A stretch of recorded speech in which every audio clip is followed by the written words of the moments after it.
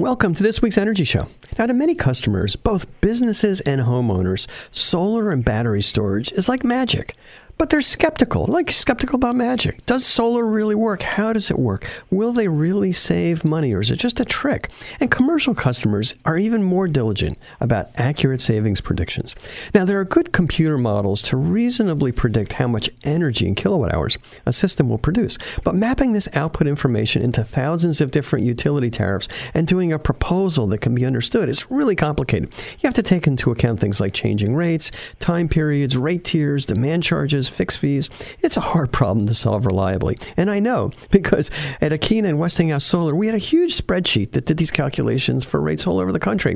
Imagine a spreadsheet with 35,000 rows of 15-minute interval data. It's enough to make your head explode. So that's what you need to do these analyses now. But there's a better approach. If I had to do it again, I'd use a product called Energy Toolbase. Energy Toolbase is the industry's leading software platform for modeling and proposing the economics of solar and storage products. After all, your customers and your reputation depends on accurate predictions of solar and storage savings. My guest on this week's show is Adam Gerza, Chief Operating Officer of Energy Toolbase. Now, Adam gained his solar chops after many years in the commercial solar industry. He knows the business and knows how to crunch the numbers. So welcome to the show, Adam. Thank you so much, Barry. Really grateful to be on, and wow, what an awesome intro. Thank you. That's my pleasure. It's all straight from the heart and the truth. All right, tell us a little bit more about Energy Toolbase. Yeah, you said it pretty well in the intro. So Energy Toolbase is a software platform, and we really specialize in modeling and proposing the economics of solar and storage projects. And the one piece that we're really deeply focused on and pretty well known for throughout the industry is that utility rate and avoided cost analysis piece, which again is just figuring out in dollar terms how much a solar and or storage project can save. Explain what avoided cost means.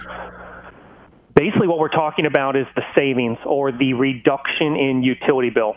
So oftentimes, projects, to make financial sense, a return on investment is calculated based on the upfront cost of the project, less any incentives, and of course the one big line item is really the avoided cost or savings or reduction in utility bill that a solar or storage system can achieve. Okay, perfect. So who are the primary customers for Energy Toolbase?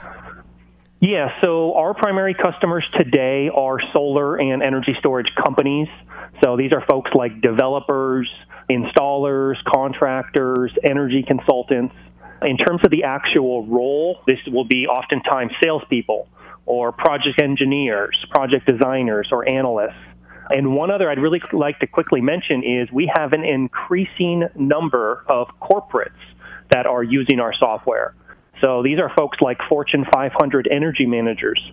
And again, the commonality across all these users is folks that want to quantify and optimize that avoided cost. Okay, so why does somebody need fancy software? I mean, why don't I just look at my total electricity bill, let's say it's $100,000 for the year, and divide that into, let's say I use 750,000 kilowatt hours and look at the average. Why can't I just do it on an average basis? Yeah, great question. And you also kind of touched on this in the intro. As you well know, things are getting more complex.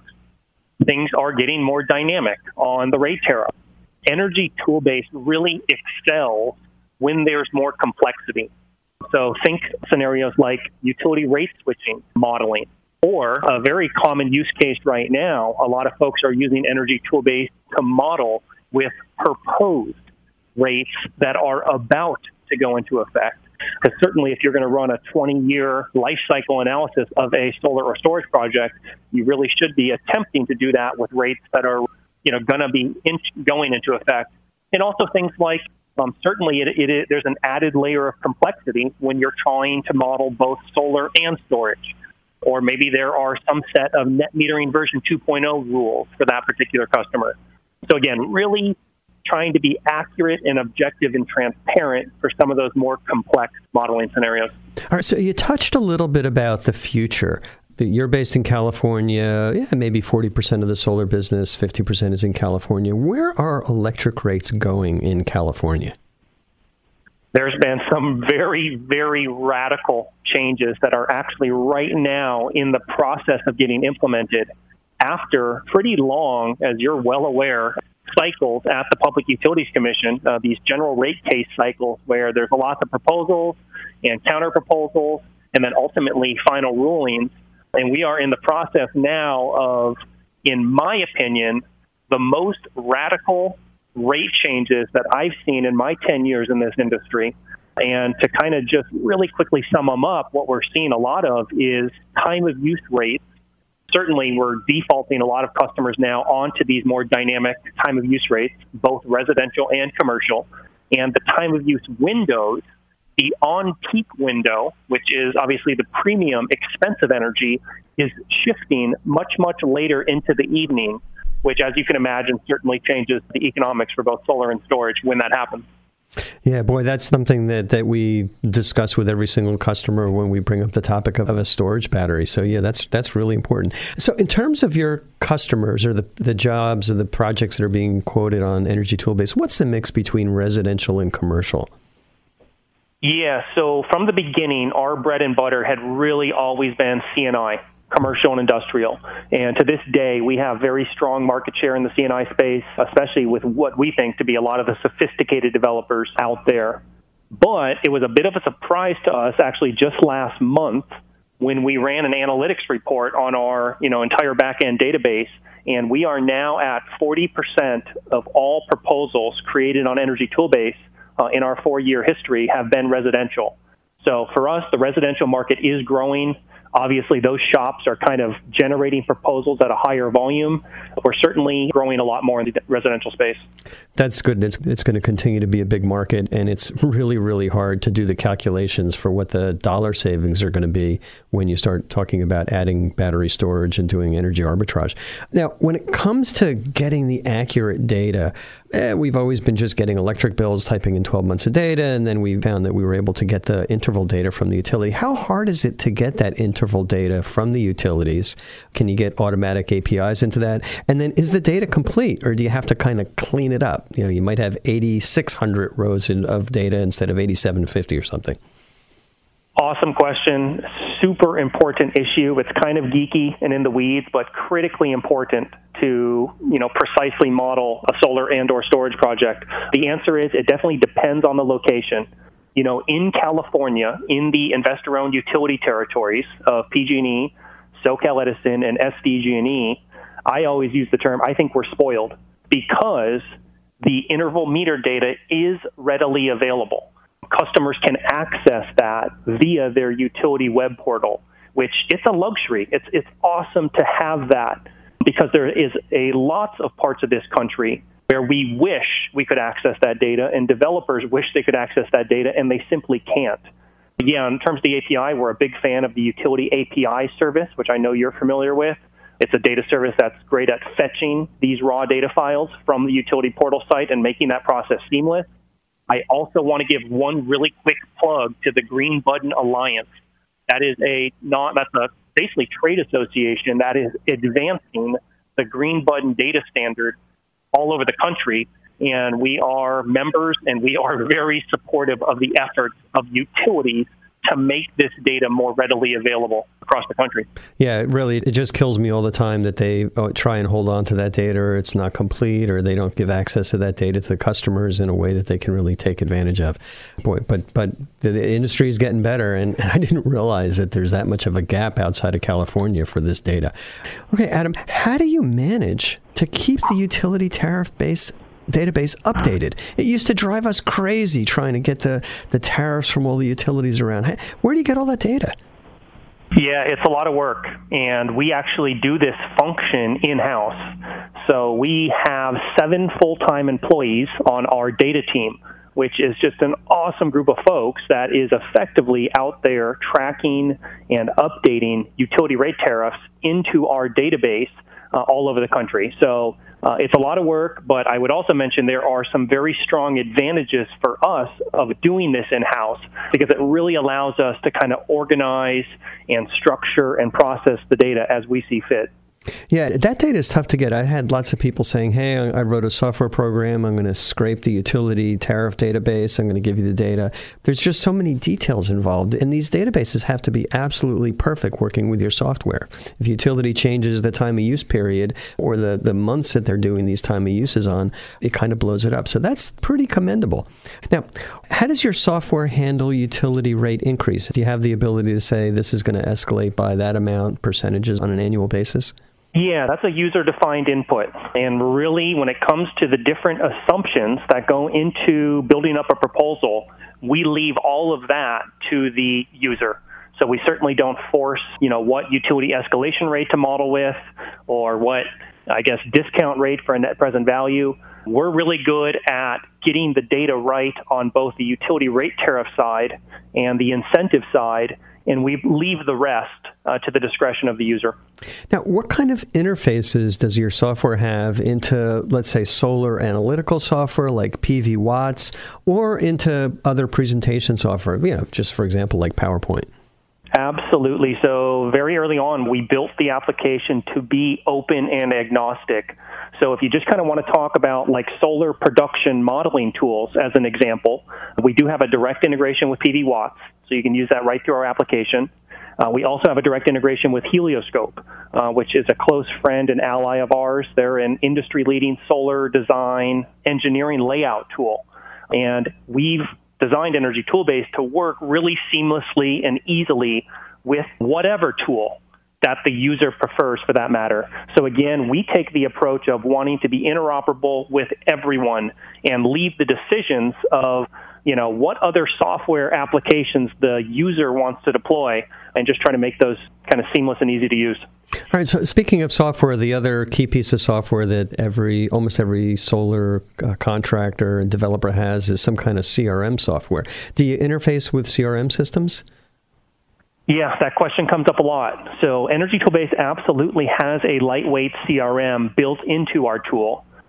We have also done a custom Salesforce integration for one of our enterprise customers, and it's certainly on our product roadmap to make ETB, Energy Toolbase, more easily interoperable right out of the box with other CRM tools. The question does come up quite often, and it's something we're working on. Okay, so you've got the data, you're pulling it in, you're able to do some predictions. What kind of financial analyses do you provide? Is it graphs, or are you able to kind of model what's going to happen with a PPA versus a lease versus a bank loan versus cash? How does that work in Energy Toolbase? Yeah, we have a really fully built out, robust financing module within Energy Toolbase. So effectively, users can choose from a pre-configured financing transaction template. So that could be, like you said, a cash purchase, a loan, a lease, a PPA, a PACE loan. And the cash flows and how you derive what those financing payments are can be customized to really reflect and mirror however the financing provider that you're working with does it. And we actually have a lot of friends in the industry that are financing providers that are wanting to get embedded directly into that Energy Toolbase workflow because, again, we're good at the avoided cost analysis piece, but when it comes time to putting it into a, let's say, 25-year cash flow statement and really deriving what the project economics are, you have to have that financing piece. And we built it to really kind of be dynamic and customizable for different types of providers and products. Yeah, that would be a great option to have. I mean, heck, maybe it's open so the user can type in any of the financial parameters they want that apply to a financing tool. But, if you had a drop-down menu that had, clean fund and renewable energy finance and the other options there, that would be pretty cool. Absolutely. Yeah. All right. So we talked a lot about modeling. We talked a lot about software. We talked a lot about solar. One of the things that really kind of hit me over the head about a year and a half ago when we started to do battery storage systems with Cinnamon Energy is just kind of figuring out how you model that.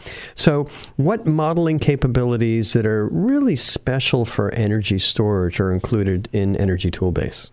Yeah, this has been a huge part of our focus over the last 12 months. And it's a big engineering problem to solve. Basically, at a high level, we've approached this the exact same way that we've approached modeling solar projects. And again, the end goal here is to give users the ability to accurately, objectively, and transparently model and estimate the savings of a storage project. And as you know, that can encompass so many different things because there's lots of different storage vendors in the market on the hardware side, right? Different chemistries and different products and vendors. Separately, you have a whole separate kind of category of battery management systems, which is kind of the software control layer. So our vision for storage modeling is to give users the ability to accurately and ethically, that's the word I like to use, model and estimate the savings for any combination of storage hardware and kind of controller. And that's kind of the high-level version of what we're trying to build, and I think we're on the right path to doing. Yeah, it's really a challenge to find complete turnkey solar and energy storage system, even one that does backup power, because there's a lot of them that I kind of call them Frankenstein systems. They work, but a smart company has taken some batteries and taken an enclosure and taken an inverter and has maybe a third-party site control or something, and they kind of put it all together. But it's really hard to figure out how those things operate and making sure that the software is all going to work together. But one of the questions that I always have when I look at commercial customers and energy storage benefits is, what's their demand profile, and when should you charge up that battery, and how much charge should you maintain in that battery, and under what circumstances should you discharge it? How do you handle that? Yeah, so you nailed it on the C&I side, which again is kind of our foundation. The primary energy storage value stream is the term we kind of like to use, is peak demand shaving. Right? So it's using a battery, it's deploying a battery to shave peaks and reduce demand charges. And this goes back to kind of how I was trying to high-level frame the question.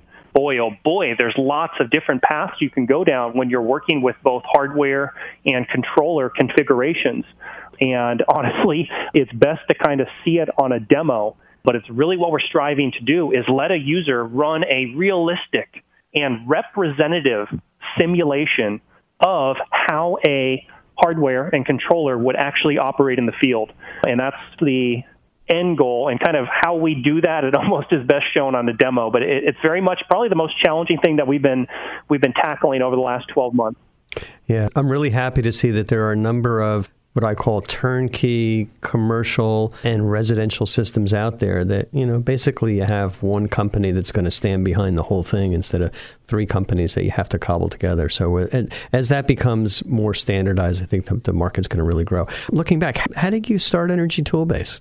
So our founder and CEO, and I should also mention he's our software architect, John Gerza. I met John a little over 10 years ago when I broke into the industry at Sullivan Solar Power down in San Diego. And funny story for both John and I, every day driving to work at Sullivan Solar, we used to drive past the big fancy Akina office, which was right there on Miramar Road, right by our office. And I know definitely in those early days, we always looked up, I think, to Akina with a lot. Team was like, wow, you guys were the 800-pound gorilla, and we were the tiny little regional guy out of one office. Yeah, that was the great San Diego, great location right near the airport. And, we did a lot of business out of that locale. Oh, that's cool. Thanks. Absolutely. Yeah. So John wrote a lot of the original Excel models that we did our avoided cost analysis on back in the day. This is 10, 11 years ago. And we've kind of both had our own paths in the industry, but John had a consulting business, and I think he had reached his limit on how far he could go with Excel, which led him to designing in kind of a prototype of what is now Energy Toolbase in a web-based framework. Where obviously Energy Toolbase is used in a browser. And that was the founding story. And the part that we love to highlight is that we absolutely scratched our own itch on this business. I mean, we were solar developers on the ground 5+ years. And, this evolution of this product is kind of the tool that we wish we had back in the day when we were modeling some of these more complex projects. Yeah, I hate to admit this, but I'm still using the original spreadsheet in Excel that I started in 2001, and as long as I just kind of boil it down to one little area, I can handle the rates. Not great on commercial, and I'm looking forward to using more Energy Toolbase in the future as we start modeling these storage products. Speaking of Energy Toolbase, how can our listeners get in touch with you? Thanks for asking. Really easy to find us. We're pretty well known in the industry, energytoolbase.com. We're going to be at SPI shortly. We would absolutely love to show you a private demo of what our software does. And one last little plug, I want to say, if you mention that you heard about us on the Energy Show or even Barry Cinnamon's name, we will absolutely hook you up with an extended free trial to test drive our software. That's really our call to action. We would love for you to just kind of kick the tires and give our tool a try and see if it's a fit for what you're doing. Yeah, that's terrific. Well, thanks for that. Is there a phone number that people can use to call you? Yeah, 866-303-7786. That's the 800 line right on our website. Easy to get in touch with us through whatever channel you want. And again, would love to get on a private demo with you and show you what we do. All right, that's great. All right, well, that's all the time we have on this week's Energy Show. Thanks, Adam, for joining us, and thanks to all of our listeners for tuning in. If you missed any of today's show, you can always go to our website at cinnamon.energy and listen to the podcasts.